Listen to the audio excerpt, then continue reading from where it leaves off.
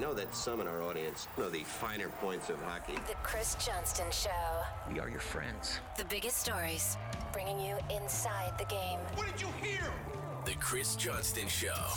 Powered by Sports Interaction. Want to bet? What is going on? Here's Chris with your host, Julian McKenzie. Part of the game. Quite a busy day in the NHL world. Two notable executive positions. We don't have to worry about who's going to be taking over those vacancies. In Toronto, Brad Treliving, the new general manager of the Toronto Maple Leafs. Kyle Dubas, the new president of hockey operations in Pittsburgh, announced within moments of each other's siege. A very eventful, maybe even catty, maybe if you want to say petty, in terms of how those announcements were kind of put out. We're going to spend a lot of time on both of those two today, but what did you make of this very interesting day with those two organizations? Well, it's just a highly unusual set of circumstances where you have nearly overlapping press conferences in Toronto and Pittsburgh, and you have, Kyle Dubas' successor with the Leafs, Brad Treliving speaking first, and then Kyle Dubas getting behind the microphone. And you dig back the kind of pull back the curtain here. There's just so many, there's so much overlap is the best way to put it. I mean, you start with the fact that Brad Treliving mentioned that Kyle Dubas is one of his better confidants among the GM's group. You have Brendan Shanahan mentioning that the CEO of Fenway Sports Group, Sam Kennedy, who was the one who reached out to get the permission to speak to Dubas, is one of his close friends. Even Dave Beeston, who works for Fenway Sports Group, his dad, of course, is Paul Beeston, who used to run the Blue Jays. So obviously someone who spent some time in his life in Toronto. Anyway, a long way of getting to the point for me that, in absorbing this, I was obviously live there for Brad Treliving's introductory presser. You still kind of, for me, you get to this idea, like it might work out best for everyone the way it's worked out. Like as unusual as this circumstances are, that as emotional at times as the last couple of weeks have been for, both organizations and for Dubas specifically as he moves to Pittsburgh with his family, that, this might work out well for everyone involved. And that was kind of my feeling when I finally, you see these pieces rearranged, you see them get in front of the microphone. And I was just left with this idea that they might both be better off with the way this has all gone down. Let's start with the Treliving press conference first. What were your impressions of how he handled questions? What were your impressions of the atmosphere? Take me through what being at that press conference was like. Well, it's been hot here in Toronto, right? Hot around the Leafs because of what Brendan Shanahan, frankly, the way Brendan Shanahan held a press conference almost 2 weeks ago to discuss firing Kyle Dubas, that ratcheted up the temperature with all the details he shared and everything that happened in the immediate aftermath of the Leafs playoff loss. It's also been physically hot here in the city. It's like 29 or 30 degrees Celsius. And, it was stifling in that room, the Scotiabank Arena media room. And I thought it was so fitting, Brad Treliving mentioning, it's hot in here to start this, to kick things off because, what happened from that point on, to me, he brought the temperature down a little bit in terms of around the organization. I mean, look, as you well know, and as anyone who's kind of followed the league these last number of years, I mean, he's very thoughtful, well-spoken guy, comes across confident, but there's no sort of arrogance that comes through. I think he's excellent, quite frankly, in those media availabilities. And he didn't say anything to me that should have Leaf fans like screaming in panic or going on, 20 version Twitter rolls here, just getting all angry about anything. Like I thought that he was sensible, he was direct, he, hit the right notes. I don't really know what you could accomplish on day one if I'm going to be quite frank. Like, I mean, it's not like any GM is going to come out and say, well, I'm going to trade this guy and I'm going to fire this person. I'm going to do that. But under the circumstances and given what's been going on around the organization, I thought it was just what the team needed and what, the front office needs, because obviously they want things to calm down a little bit as they get down to work here in June. When you say that the temperature was kind of turned down with how Tree kind of handled things, the very first thing that comes to mind is how he handled the Austin Matthews thing. And it seems as if that should be high up on his priorities. Am I wrong? No, I mean, look, he made it clear. He didn't dodge the fact that it's his number one priority. In fact, he labeled it as such. He mentioned that the other priorities are sort of 1A, 1B, because he's not trying to put one so far ahead of the other. But, I think that anyone with looking at this objectively understands how important Austin Matthews is to the Leafs, understands how important it is for the organization to know what his intentions are, whether he's going to sign another contract extension. I mean, the entire everything else flows out of that decision or the outcome of that situation. And so I thought he was well spoken in saying, basically his top priority is to get on a plane to Arizona at some point here in the next few days and meet Austin Matthews. I mean, they've only to this point exchanged some text messages. They don't know each other personally. And I think that's as important in the initial stages of this as any sort of contract talks ultimately will be. I think that it's about getting a comfort there. There already is one with Brad Treliving and Judd Moldaver, Austin's agent. I know those two guys have spoken a few times anyway during the process where Treliving was talking for the Leafs. So, they also have a working relationship going back years, not tied directly to just these last few weeks. So that'll make things somewhat easier. But obviously, Treliving made it clear he wants to get to know Matthews. He wants to get down there and basically get the ball rolling towards what the Leafs, are hoping will be a contract extension on July 1st. Okay, so we'll move on from Austin and discuss Sheldon Keefe. I have to admit, when the season ended for the Leafs and we were discussing possible changes, I thought Sheldon Keefe would have been the easiest move to make in terms of him being gone. Obviously, that is not the case. From the press conference, what do you get a sense of when it comes to his future? What do you think that could be with under Brad Treliving? Well, there was no promises given, but he certainly left the door open to keep him. Especially pointing out that the Leafs have become a better checking team. It's something he's noticed from afar, and he attributes that to Sheldon Keefe getting more out of the Leafs' top players, their offensive stars, in terms of the commitment to play in their own zone and do the things that are needed, as Treliving mentioned, to win a championship. That all to me sounded like he's inclined to certainly open to keeping Sheldon Keefe. I mean, he's come in with no preconceived notions. That's clear. He didn't come in with the idea he's definitely staying or he's definitely got to go. And, this is another going to be relationship builder. They're going to have to meet, in the near future as well. Sheldon Keefe actually spends a lot of time in the offseason in Arizona. So maybe there's a two birds with one stone kind of situation, with Austin Matthews going on there. And, and ultimately reach a decision if he can work with them. I would say it would be hard for the Leafs to change the coach at this stage. We're seeing the kind of pool of available talent being drained with other hirings. I think there's going to be more coaching hirings here in the near future. And the Leafs obviously aren't even at the point where they've aligned candidates. So without someone obvious to take over, I think it does seem to point, and with Brad Treliving, highlighting some of the things he thought were positives about Sheldon Keefe, to bring him back. Maybe the bigger question, Julian, is, he's entering the final year of his contract if he's back. And so is there any discussion or thought towards maybe even giving him a 1-year extension, even just something to make it where it's not a lame duck situation? I'm not sure if Sheldon Keefe would want to do that, but I wonder if maybe that's part of what needs to be discussed here.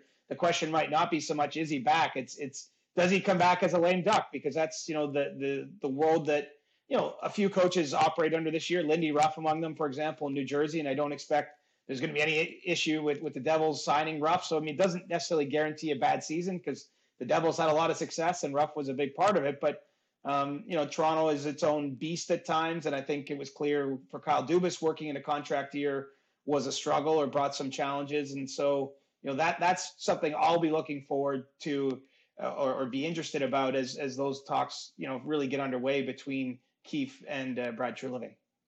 I'm intrigued at the fact that the Leafs went through a season as they did, and they've tried it again with the core four over and over and over, and we've seen the years in and out where they're shuffling some of the other supporting pieces surrounding them. And Brad Treliving is now the new top dog in terms of GM with the Toronto Maple Leafs, and he enters a situation where it is possible that the head coach stays. It is possible that the core four stays. At least it is intended that Brendan Shanahan wants those guys to remain in place. And if I imagine if you're a Leafs fan and you go through the years over and over, the Charlie Brown missing the football from Lucy holding onto it, maybe you want some kind of change. But unless I'm wrong, I don't get a sense that like Brad Treliving is going to have this massive imprint to start his tenure with the Leafs as GM right away, unless I'm misreading it wrong. But like at the very least, in terms of some of those bigger pieces, it's not going to happen with the core four, maybe with Sheldon Keefe, but I could be wrong. Well, not to start next season. I don't, that's where I'm at too. And I guess I wouldn't have had that in the on my bingo card, the day after the Leafs season ended, that when they lost to Florida in Game 5 of the second round, I wouldn't have thought the biggest change and the only significant change might be the general manager spot. But that's where we're sitting today. I mean, it's hard to read this any other way. I would say, though, Brad Treliving's fingerprints will be all over the roster one way or another, because the Leafs have 10 UFAs, right? They have a lot of decisions to make in the bottom half of their roster. I would expect that you're going to see him, just based on his track record, make some changes to their blue line. And, the goaltending picture isn't exactly clear as we're sitting here today at this point in time either. So between all of those things, I do think that the Leafs are going to have a much different look next year. It just doesn't feel as though the main pieces of the team is going to be where that difference comes from. And look, I don't even know that it's the worst idea, quite honestly. I mean, if you've gotten to this point, let Brad Treliving get more time to really look under the hood himself, to gather the information he needs to gather, to see where it's at, and see if maybe, I'm not going to suggest by any stretch that I think Kyle Dubas was the problem in Toronto, but it doesn't mean that somebody else coming in with a fresh set of eyes can't find some solutions that eluded Dubas during the 5 years that he was in the general manager's seat. And so, I don't know that it's the worst way to approach this. I don't know how the fans are going to feel. I mean, part of this, it feels like part of this is just trying to calm everything down to give the Leafs guys one more chance. I mean, it should be abundantly clear to anyone paying attention that Brendan Shanahan believes in the Leafs core four, if we're going to call him that he has been consistently backed those players. They went through some difficult contract negotiations, specifically with Nylander, but also to a lesser degree, Mitch Marner and even Austin Matthews. They've gone through these repeated playoff shortfalls and really haven't shown the progress there that you'd like to see. But the message all along from Shanahan's feeling is just give these guys more time. Let them figure it out. It's going to come together one year, that they're going to get the necessary scars or experiences. I mean, we're clearly beyond that point in time. I know no one wants to hear those discussion points anymore, but I do think that the actions we're likely to see from the organization are to give them that one more chance, albeit with a lot of different cast of characters around them, because they got a huge number of free agents, and there's no way that I see all of those players being brought back. I mean, reasonably, you might be looking at one or two of them that Brad Treliving is able to sign.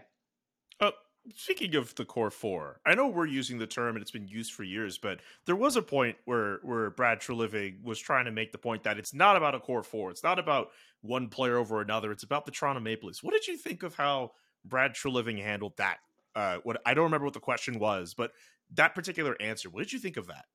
Well, he's going to try to shield his guys, right? And I liked the quote. It's one of those quotes that probably bounced all over Twitter, and as I'm making my own decisions, writing my column, it's one that there's a good chance it gets in there. But I mean, really, when you break it down, as much as he says that, I think the fans and the media are still going to focus on those players. I mean, in this case, the reason the Leafs core four are talked about is because they collectively make $40 million.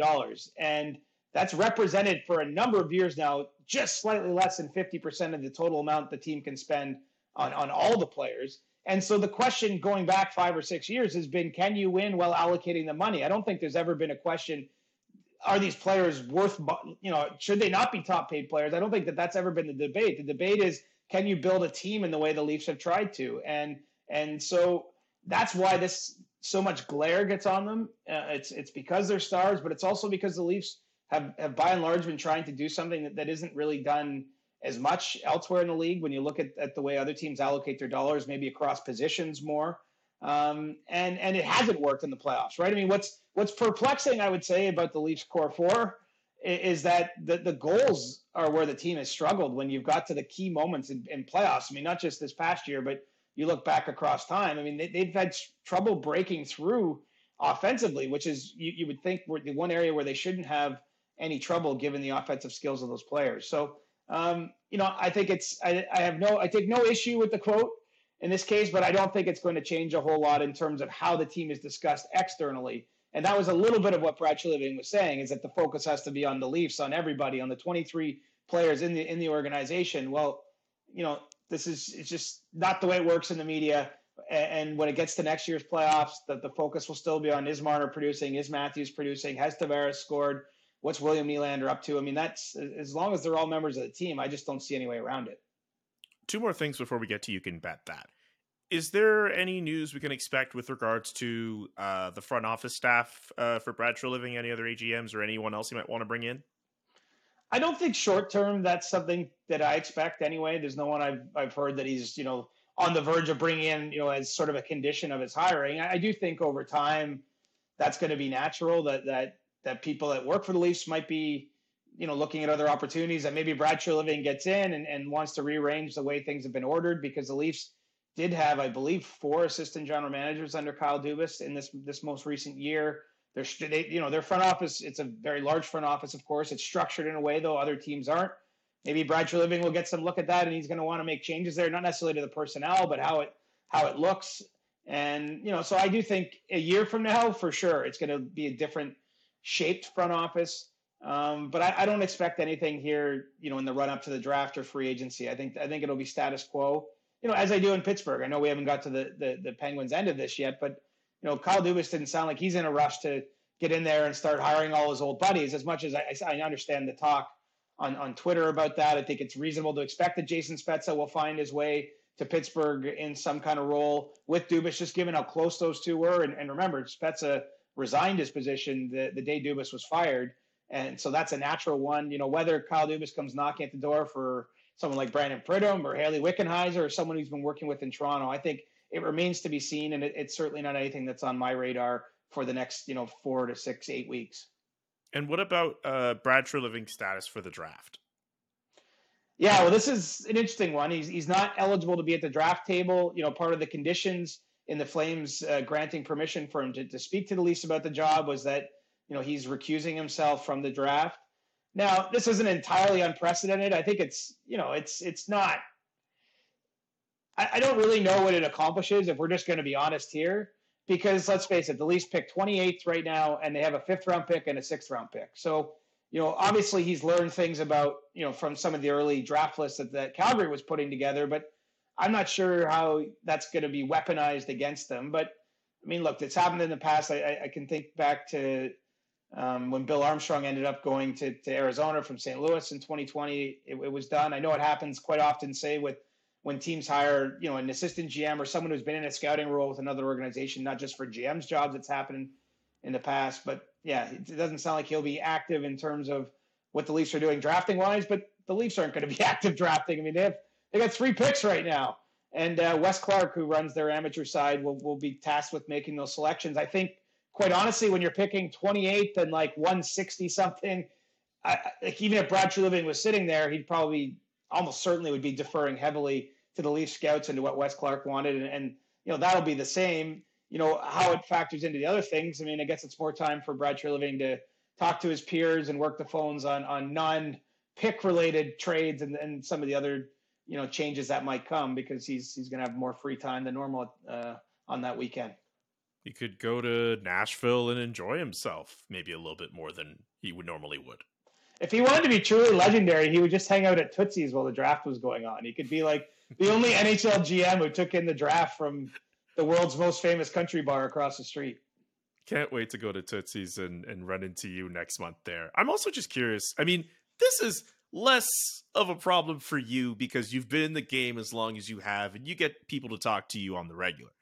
Like, one cool thing I thought about Tree with, even though I just had him in Calgary for the 1 year I've been here, I really thought it was cool how accessible he was as a GM in terms of just being able to contact him and being able to have those opportunities to speak to him. And maybe that's because of the market that he's in. Yes, Calgary's a Canadian market, but it is not the same amount of pressure as it is in Toronto. I'm very curious about how, I guess what he's been accustomed to in Calgary in terms of dealing with the media will change as he now transitions over to the Toronto side of things in the NHL. It's a great unknown, right? It's a great unknown about how that'll go. I think you're right, because he is so decent and as forthcoming as you can be in those positions. Obviously, GMs don't always just tell us exactly what we want to know all the time. I mean, there is a certain amount of misdirection involved in those exchanges. I think that'll bode well for him, but it's going to be a tough spot. It's still going to be different. I know there's a lot of care for the Flames. I'm certainly not hating on Calgary, but the Leafs, the stupid center of the universe thing, it rings a little true, at times. And there's a lot of volume in Toronto. I've never, it'd be hard. I can't even put myself on the other side. I can't imagine what it would be like to be Brad Treliving or Dave Notice, Brian Burke, Lou Lamoriello, Kyle Dubas, like to be discussed that often. Like it is just a constant discussion. It could be July 28th. Turn on the radio or fire up the CJ show on your YouTube, and we're going to be probably talking about stuff too.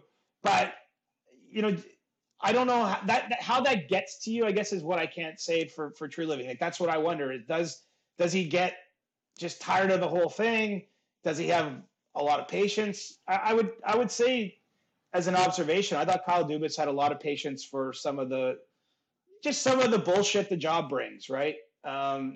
Obviously there's people who were critical of him at times, made it a little bit personal in the media, a few front pages of newspapers that were ridiculous over the years and stuff like that. But like, just in my time talking to him, I got a feeling that he just let that roll off his back. He understood it was part of the gig. What he would always say, Julian, being the GM of the Sault Ste. Marie Greyhounds in your hometown, in a place where, that team is so heavily focused on, actually prepared him for this because, he took a lot of criticism, especially in his first year with the Greyhounds for some of the trades he made and those sorts of things. So maybe he was uniquely built up for that. But, I know for sure Treliving's great with the media. He's been around a long time, but he will never have experienced anything like about what's to come. Anything else from the press conference? Anything else from today that you'd like to mention that I didn't ask you? You did mention off the top. Like, I don't know. I think it was funny. The press conferences were overlapping. I don't think it was a grand plan, honestly, myself. I think in terms of, the Penguins wanted to make sure that the Fenway Sports Group people from their ownership could be there for the press conference, and obviously they were. I don't think they necessarily wanted to do it on a Friday. Like I don't know. We all like to pretend that we're all just like subject to this giant marionette play, but I think there's some maybe coincidence in the timing of everything. But look, it made it delicious. I mean, I was sitting in the media room when the Dubas news dropped. I mean, you're just sitting there, you're just like, man, and he's going to talk at 12:30. Like it's 11. Like what? This is wild. I will say we all missed out though, and we'll get to the Pittsburgh end of this on the other side. We all missed out on the Toronto media not being able to be part of that press conference. Because, I mean, my colleagues in Pittsburgh, I'm sure, are glad that didn't happen. But it would have been very interesting if there was more Toronto-based questions in that room of Dubas, just with his relationship with Shanahan, with the way Shanahan chose to handle his exit publicly. I mean, all those types of things. It would have been a bit of more of a sideshow had the timing lined up for some people to get in a car and drive 5 hours. Let's hold the fire on Dubas for now. Let's get to You Can Bet That. While you're here, if you're watching this on YouTube, give us a like, subscribe to the SDPN YouTube page, or if you're trying to listen to this podcast on whatever streaming service, subscribe to the show on that platform. Let's get to You Can Bet That, and then we'll talk about Kyle Dubas joining the Pittsburgh Penguins. You Can Bet That with David Bastel. Brought to you by Sports Interaction. Get in the action and make a play. 19 plus. Please play responsibly. Time for You Can Bet That. Remember to hit up sportsinteraction.com/SDPN for all of your gaming needs. Wow, sometimes reading is hard. The Conn Smythe Trophy. We've reached the Stanley Cup final. Days away from that, but we are in the final round of this year's Stanley Cup playoffs. The favorite, according to Sports Interaction, is Sergei Bobrovsky. Matthew Tkachuk with the second best odds. Jack Eichel with the third best odds for the Conn Smythe Trophy. How do you see this playing out? I know we've been Team Bobrovsky when it comes to the Conn Smythe Trophy. Have you been swayed in any way? No, my opinion hasn't changed, but I will say this: as soon as they play Game 1 of the Cup final on Saturday, my opinion might change. It's I'm pretty confident heading into this round that's where I'm at. What's interesting about Eichel being the top Vegas option is I did an unofficial poll of some of my colleagues and people that have covered the Golden Knights a little closer, and they had a little different view of who Vegas's top player has been. I think what's been great about Vegas as a story is they do have a number of choices, which I think is actually a good thing in this case. I mean, you got Jonathan Marchessault's just gone bananas. I think it's 9 goals in his last 10 games. You got William Karlsson logging big minutes and putting up points for them. Obviously, Aiden Hill's come into their net and given them Bobrovsky-like experience here. Certainly not knocking Eichel down, but from my very, very highly unofficial poll, don't take it to the bank kind of poll, it didn't seem that Eichel was the favorite from the Vegas end of things. And look, I think the Stanley Cup final at the end, it's a playoff MVP award, but what you do in the Cup final, unless what you've done in the first 3 rounds is so overwhelmingly better than anyone else, the Cup final is the differentiator, right? This is what really matters is, which team finds a way to win these 4 of 7 games and who are the big stars that power those victories. I think will probably go a long way to who is holding the Conn Smythe Trophy in a couple weeks' time. Did you make a Cup final pick? I did. I took Vegas in 6. Okay, so we both agree Vegas in 6. Yeah, we're gonna roll with that one. And then, and you're right. Once the series begins, we'll have a better idea about who the Conn Smythe Trophy frontrunner will really be. In the meantime, don't forget to check out sportsinteraction.com/SDPN for all the best odds, before game, in game, and the best props. sportsinteraction.com/SDPN. This episode of the Chris Johnston Show is brought to you by Manscaped. Father's Day is right around the corner, and you haven't gotten your dad anything yet. Don't worry, that's where Manscaped comes in. We both know he needs some serious grooming in his life. So get your dad the Lawnmower 4.0, and he'll thank you for helping him tame the beast. It's a win-win situation for both mom and dad. Plus, if you use the code CJSHOW, you'll save 20% off and get free shipping. CJSHOW, the code you need to use when you go to manscaped.com, and you will save 20% and get yourself some free shipping. And the Lawnmower 4.0, really sleek, really nice, great body hair trimmer, and it says your balls will thank you on the box as well. Really, really nice touch. This upgraded trimmer includes a multifunction on-off switch that can engage a travel lock, and it's a great feature if your father or yourself do a lot of traveling, and it gives you the ability to turn on the 4000K LED spotlight on and off when needed for a more precise shave. You could essentially shave your balls in the dark. That's actually pretty cool. The Lawnmower 4.0 even allows you to customize your trim through additional guard lengths with sizes 1 through 4. Get 20% off plus free shipping with the code CJShow at manscaped.com. Get your dad a gift you know they will use. So, while the Toronto media were dealing with Brad Treliving, the questions were directed toward him, I should say, all that going on in Pittsburgh. Kyle Dubas announced as president of hockey operations for the Penguins. What did you think of this development? It started as a whisper, and now Kyle Dubas is a member of the Pittsburgh Penguins.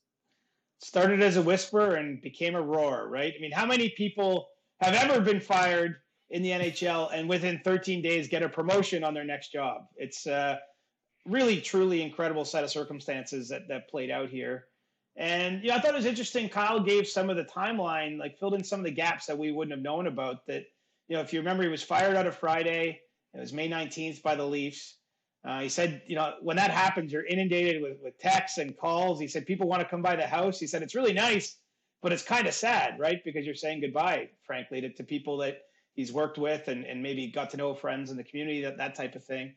But already by Saturday, the next day, the Penguins had got permission to speak with him.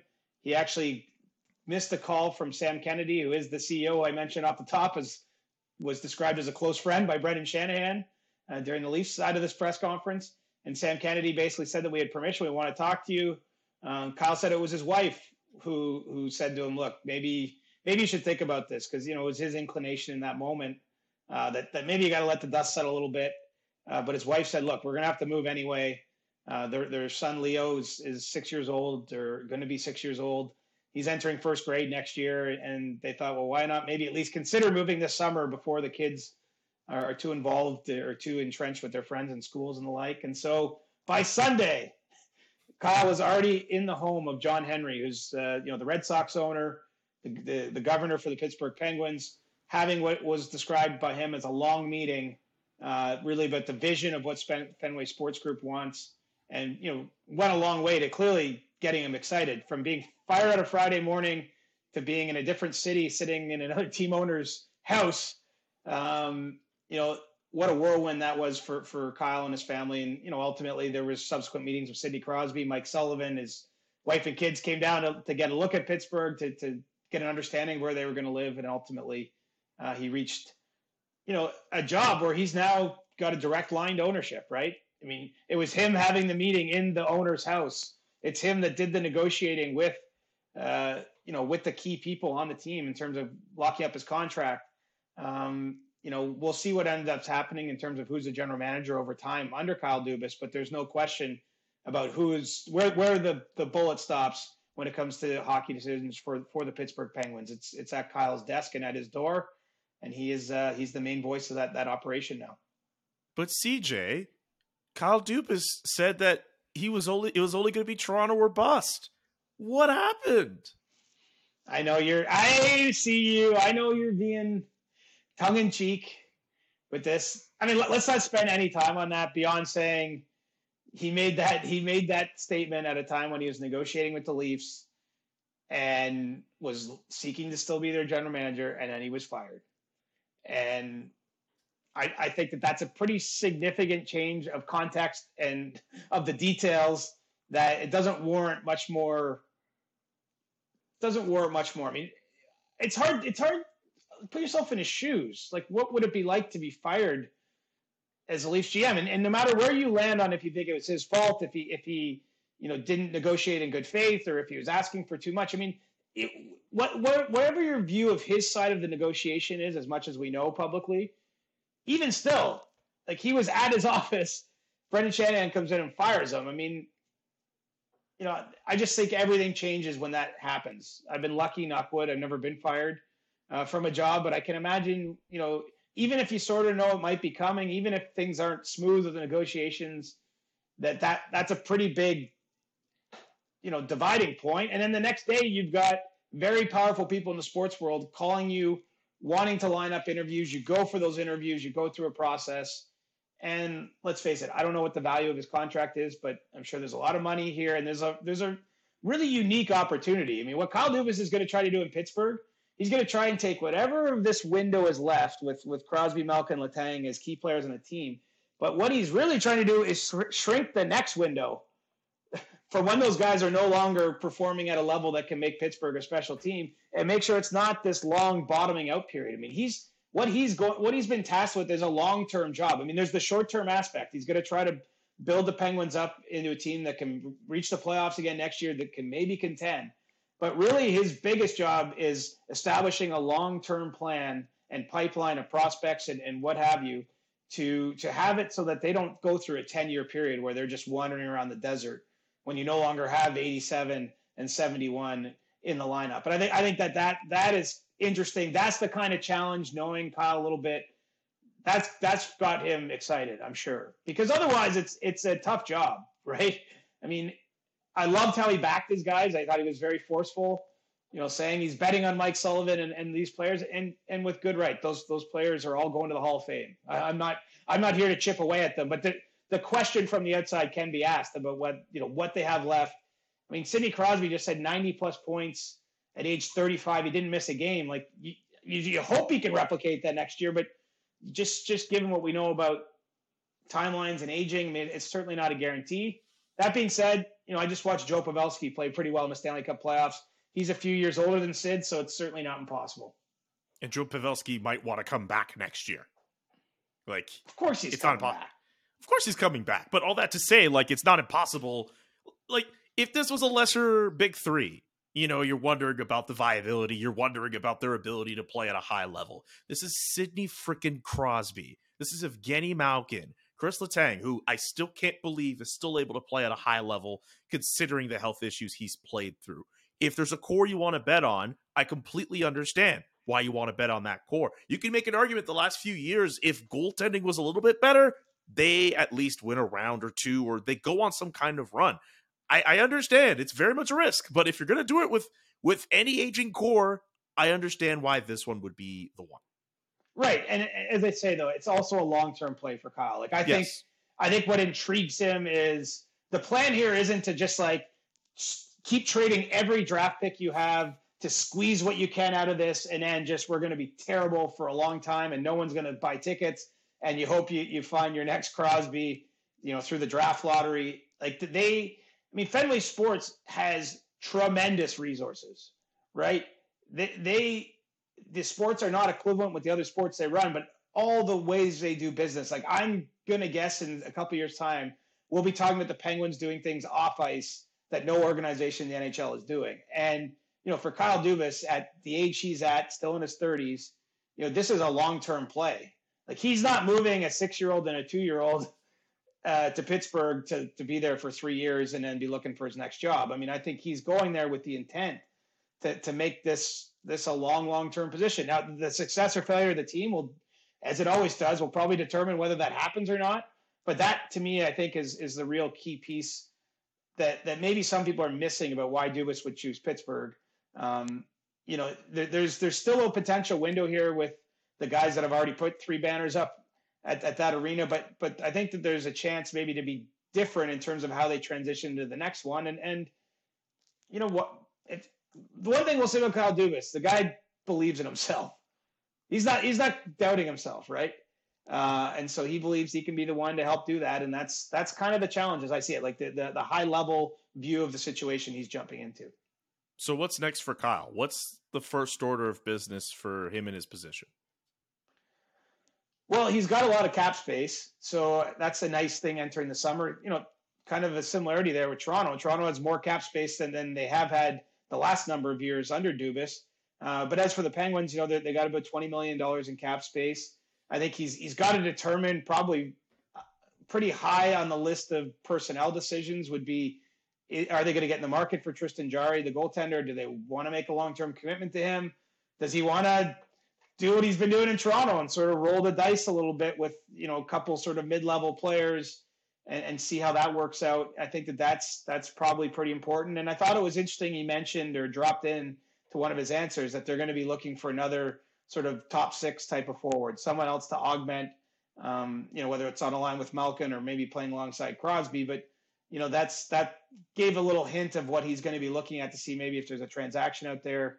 Not the sharpest free agent pool we've seen this season, but I think that those will be the sorts of things. Then, in addition to just, of course, getting to know the staff, getting comfortable in his new surroundings, figuring out what the hell it is he's working with. I mean, that's, Kyle Dubas and Brad Treliving are probably going to have some great phone conversations at some point, because like they're both being tossed in to similar positions. They can understand what it must be like for the other, obviously in Dubas's hands with a firsthand understanding what it's like working for the Leafs. It's going to be a busy few weeks and months. So obviously as someone who is not a Leafs fan, as an outsider seeing Kyle Dubas do his thing, I can see the track record for what it is, the one playoff series win, but obviously you've mentioned at different points some of the advancements in behind the scenes with the Leafs. But I've also noticed that a lot of Leafs fans in recent weeks, very upset obviously to see Kyle Dubas go. There seems to be this attachment to him as a leader of that team, and a lot of people are pretty sad that he's gone, despite what his track record looks like. Can you kind of explain, I guess for other people who listen to this podcast and are not so tuned in with the Leafs, why factions of the Leafs fan base feels the way that it feels about Kyle Dubas? Well, look, sports is about attachment, right? Sports is about fanaticism. You look at where the word fan is derived from. It's about caring. And, Kyle Dubas was hired when the Leafs in this sort of most recent 20 years were probably at their lowest point. Like they appeared to have no plan. They were strapped with bad contracts. They were in a really tough spot that, their previous front office was slow to embrace some of the analytics and things that were being introduced by other front offices. And Kyle Dubas was hired quite unusually and put in a press conference in the Leafs dressing room, an assistant general manager, young guy, bright guy, but he was presented as sort of hope. I'll call it that. And over 9 years, I think he acquitted himself pretty well, right? It was more in the background initially, but the Leafs started making better decisions. They obviously found some luck in the draft lottery. They started getting better players. They started qualifying for the playoffs. Kyle Dubas was in charge primarily of the Toronto Marlies once Lou Lamoriello was hired. and he helped the Marlies win a Calder Cup with some players that then immediately were brought up to the Leafs. And then he got to the Leaf seat, and he made a lot of decisions that seemed to make sense. And he was very clear in how he voiced those things. And so, I can't tell anyone what to feel or not to feel.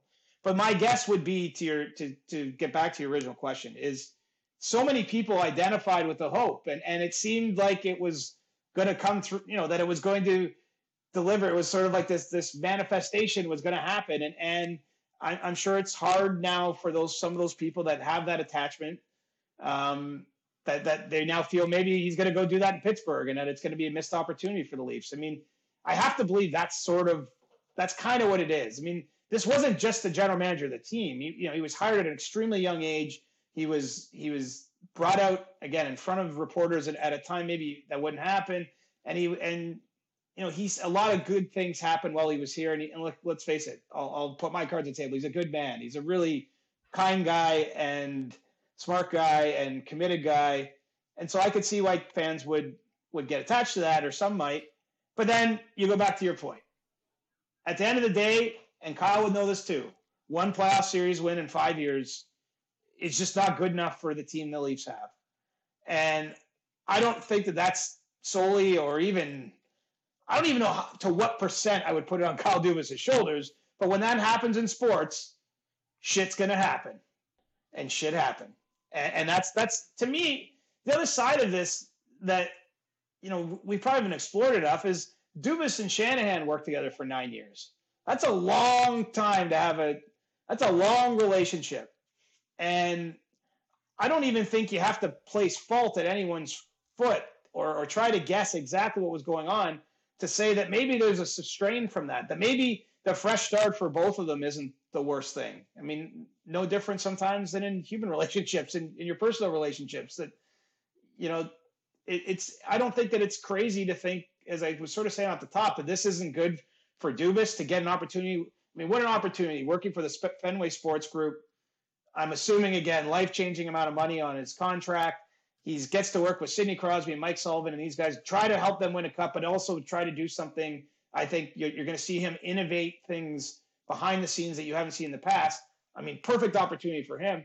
For Brendan Shanahan, you still got a team that had 115 points, 111 points the last 2 years, and you got Brad Treliving. Like, I don't understand why Treliving's being painted as so underwhelming of a hire. I mean, he was clearly the best candidate, to my view, that the Leafs could choose from at this point in time, just because guys like Doug Armstrong and Julian Brisebois and go down the list are not available to be hired in this moment. And I don't think it's implausible to think that he might take a slightly different approach and get better results. Like, I don't think that and if that happens, it's not an indictment on Dubas. It's just, you can only look at a problem so many ways, and maybe you need someone new trying to solve the problem. I gotta say with Tree, right? Like, again, I've only had the opportunity to deal with him in the past year, but kind of similar to what you're saying with Kyle Dubas, how he's a good guy. I consider Brad Treliving as someone who is a nice guy to deal with, and I wish him nothing but the best with the Toronto Maple Leafs. His legacy in Calgary, very mixed. You talk about one playoff series win in 5 years for Dubas. That's 2 playoff series wins in 9 years for Brad Treliving. And we talk about drafting. You got to put some of that on the director of amateur scouting. But there were still some good picks that were done in Calgary. It's just a question of retaining some of those guys.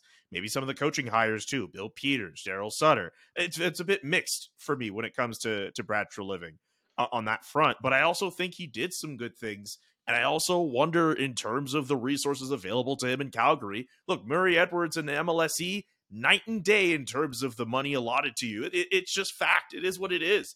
And I'm very curious to see what Tree does in an environment that is going to allow more spending of money. Let's be real about it.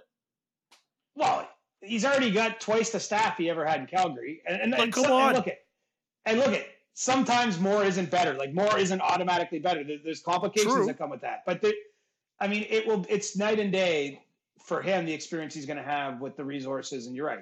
He's not going to have to hire another coach if he chooses at some point to move on from Sheldon Keefe, based totally on what the salary is. It will be about who's the best person available, what's it going to cost, and the odds are pretty small that would ever be turned down. I mean, this is the organization that is only now just coming to the end of paying Mike Babcock $8 million a year, roughly $7 million, whatever it was. Lots of money, six point something. Anyway, lots of money for a head coach, more than the coaches make in his steed.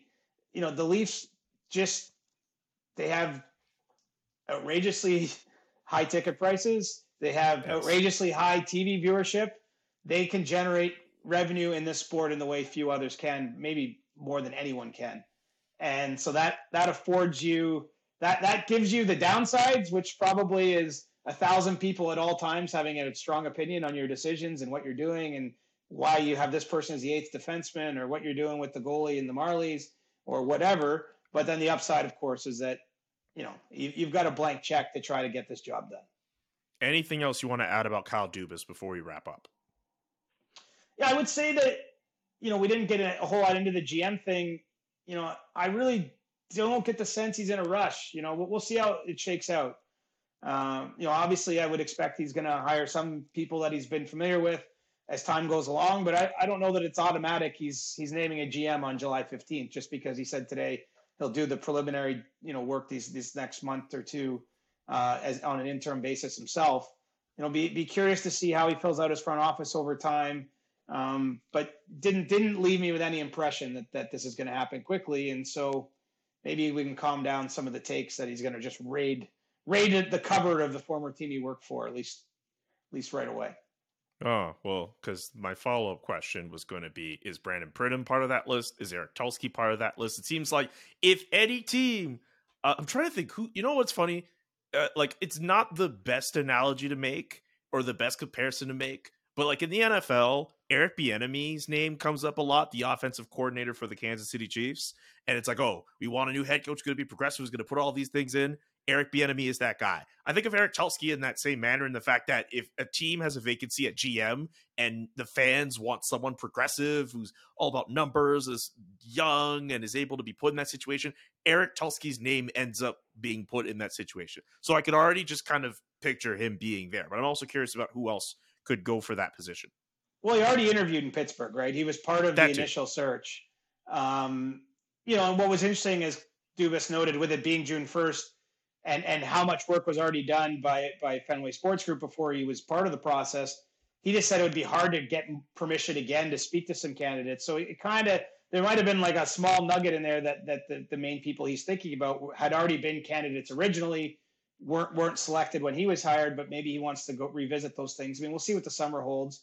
You wonder about Brandon Pridham. I can tell you from my league sources, a lot of people think it makes sense. That's not. I mean, I guess they're putting two and two together the way a lot of fans or other reporters might be.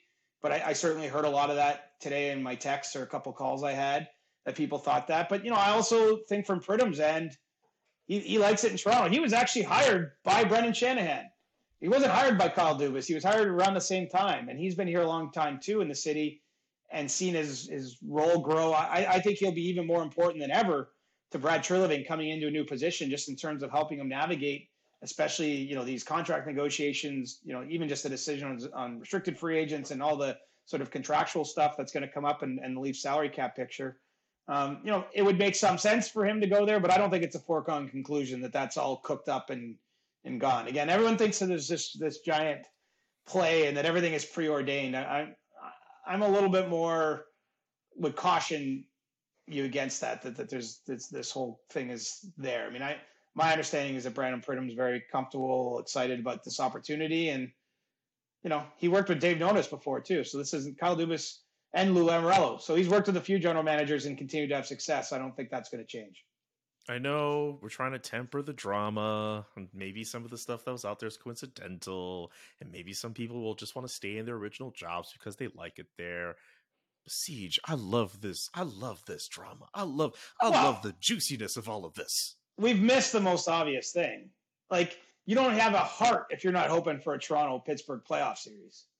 It doesn't even have to be next year, but I mean, this is actually a rivalry now. I mean, there's no way around it. Okay. All right. You're going to go there. A rivalry. Well, for sure. I mean, even if whether the players themselves on the ice feel it, it will be billed as such. It will be discussed as such. The fans will watch the game through that lens. We talking about it or writing about it are going to bring up all this. I mean, this, again, it might not be a rivalry. Like, I don't think that Sidney Crosby is going to line up across from Austin Matthews in have a little extra like verve for that matchup because of what's happened behind the scenes. But for the fan bases and for the cities, I mean, this is spicy. You thought Kyle throwing the water bottle and swearing at the fans and all that stuff in the last playoffs was crazy. Like, imagine him back in Toronto for a series like that. I mean, that would be something. I'm always cheering for stories, as you know, so I'm cheering for that at some point down the road here. So I wonder how people are going to treat Calgary-Toronto games from here on out. I know in Calgary there will be people who will focus on Brad Treliving, obviously not to the same way that Leafs fans will focus on Dubas. But, hey, if it gives me another excuse to visit Scotiabank Arena next season, I will gladly take it. Love it. I love it. Love it. It is a great time to be a sports fan. This is going to be a great and massive couple of weeks to come. On the ice, we have the Vegas Golden Knights and the Florida Panthers in the Stanley Cup Finals. And over on the hard court, we have the Denver Nuggets and the Miami Heat in the NBA Finals. And you already know the SDPN will be all over both of those series. For the hockey fans, check out the Steve Dangle podcast and the Chris Johnston Show. We will have you covered. And the Game Over crew will be back for post games. For hoops, check out S and Lauren on the Objective Basketball podcast. Watch full episodes on our YouTube channel or listen on your favorite podcast app. We are everywhere. Hey, happy Pride listeners. We celebrate Pride here at SDPN because we believe that sports are only fun if everyone is welcome. We're also really excited to share that we are once again working with our good friends at the Get Real movement, and we're joining their fundraising efforts by joining a virtual 5K on June 23rd. The money we raise will be going to Rainbow Railroad. Their mission is to help LGBTQI+ people escape state-sponsored violence. It's an extremely important cause, and we've got a link in the description below. Please check it out and support if you can. And stay tuned as we continue to celebrate Pride Month. We're just getting started. All right, it's time for Stick Taps before we wrap up the Thursday edition of the show. CJ, who do you got? I'll give my stick tap to Patrick Kane. Just gone through a hip procedure that, was much discussed during the season that he might have to have. The initial prognosis is he's going to be sidelined 4 to 6 months. Here we are in June, so that could take you right to December, or maybe even the new year. But the hope is for Patrick Kane that he continues his career, that he has a lot of years left. Guy loves hockey. So hoping for a good recovery for Patrick and that we see him back. And, you hate to see any athlete maybe taken out by a health issue, but the good news is other players have had similar surgery and come back and been successful. So we'll keep our eye on Patrick.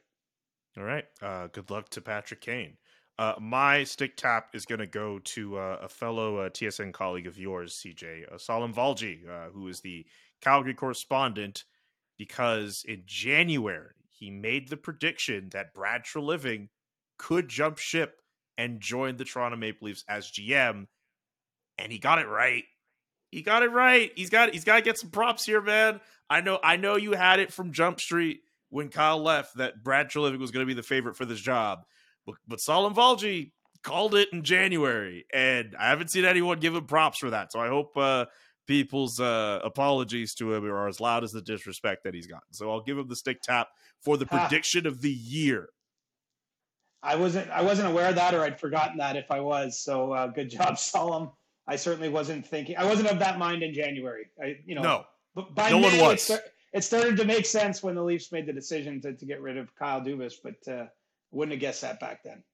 Yeah, no, I don't think anybody would have guessed that back then. And a lot of people around that time were like, really? Like, how are you? Like, where does that come from? But hey, it worked out, man. It worked out. And with that, get your questions in for Ask CJ. I believe you already put out a prompt about a day or two ago, Siege. So we'll probably take questions from that. There was a lot of questions in there. Oh, yeah. Everybody's frothing at the mouth for off-season news, so we'll get into it. Oh, yeah. We will get into that and more on the Monday edition of the CJ Show. For CJ, I'm Julian. So long, and happy Pride Month. The Chris Johnston Show. Powered by Sports Interaction. Wanna bet? Inside the Game, twice a week. Follow Chris on Twitter @ReporterChris. And follow Julian McKenzie @JK McKenzie. The Chris Johnston Show.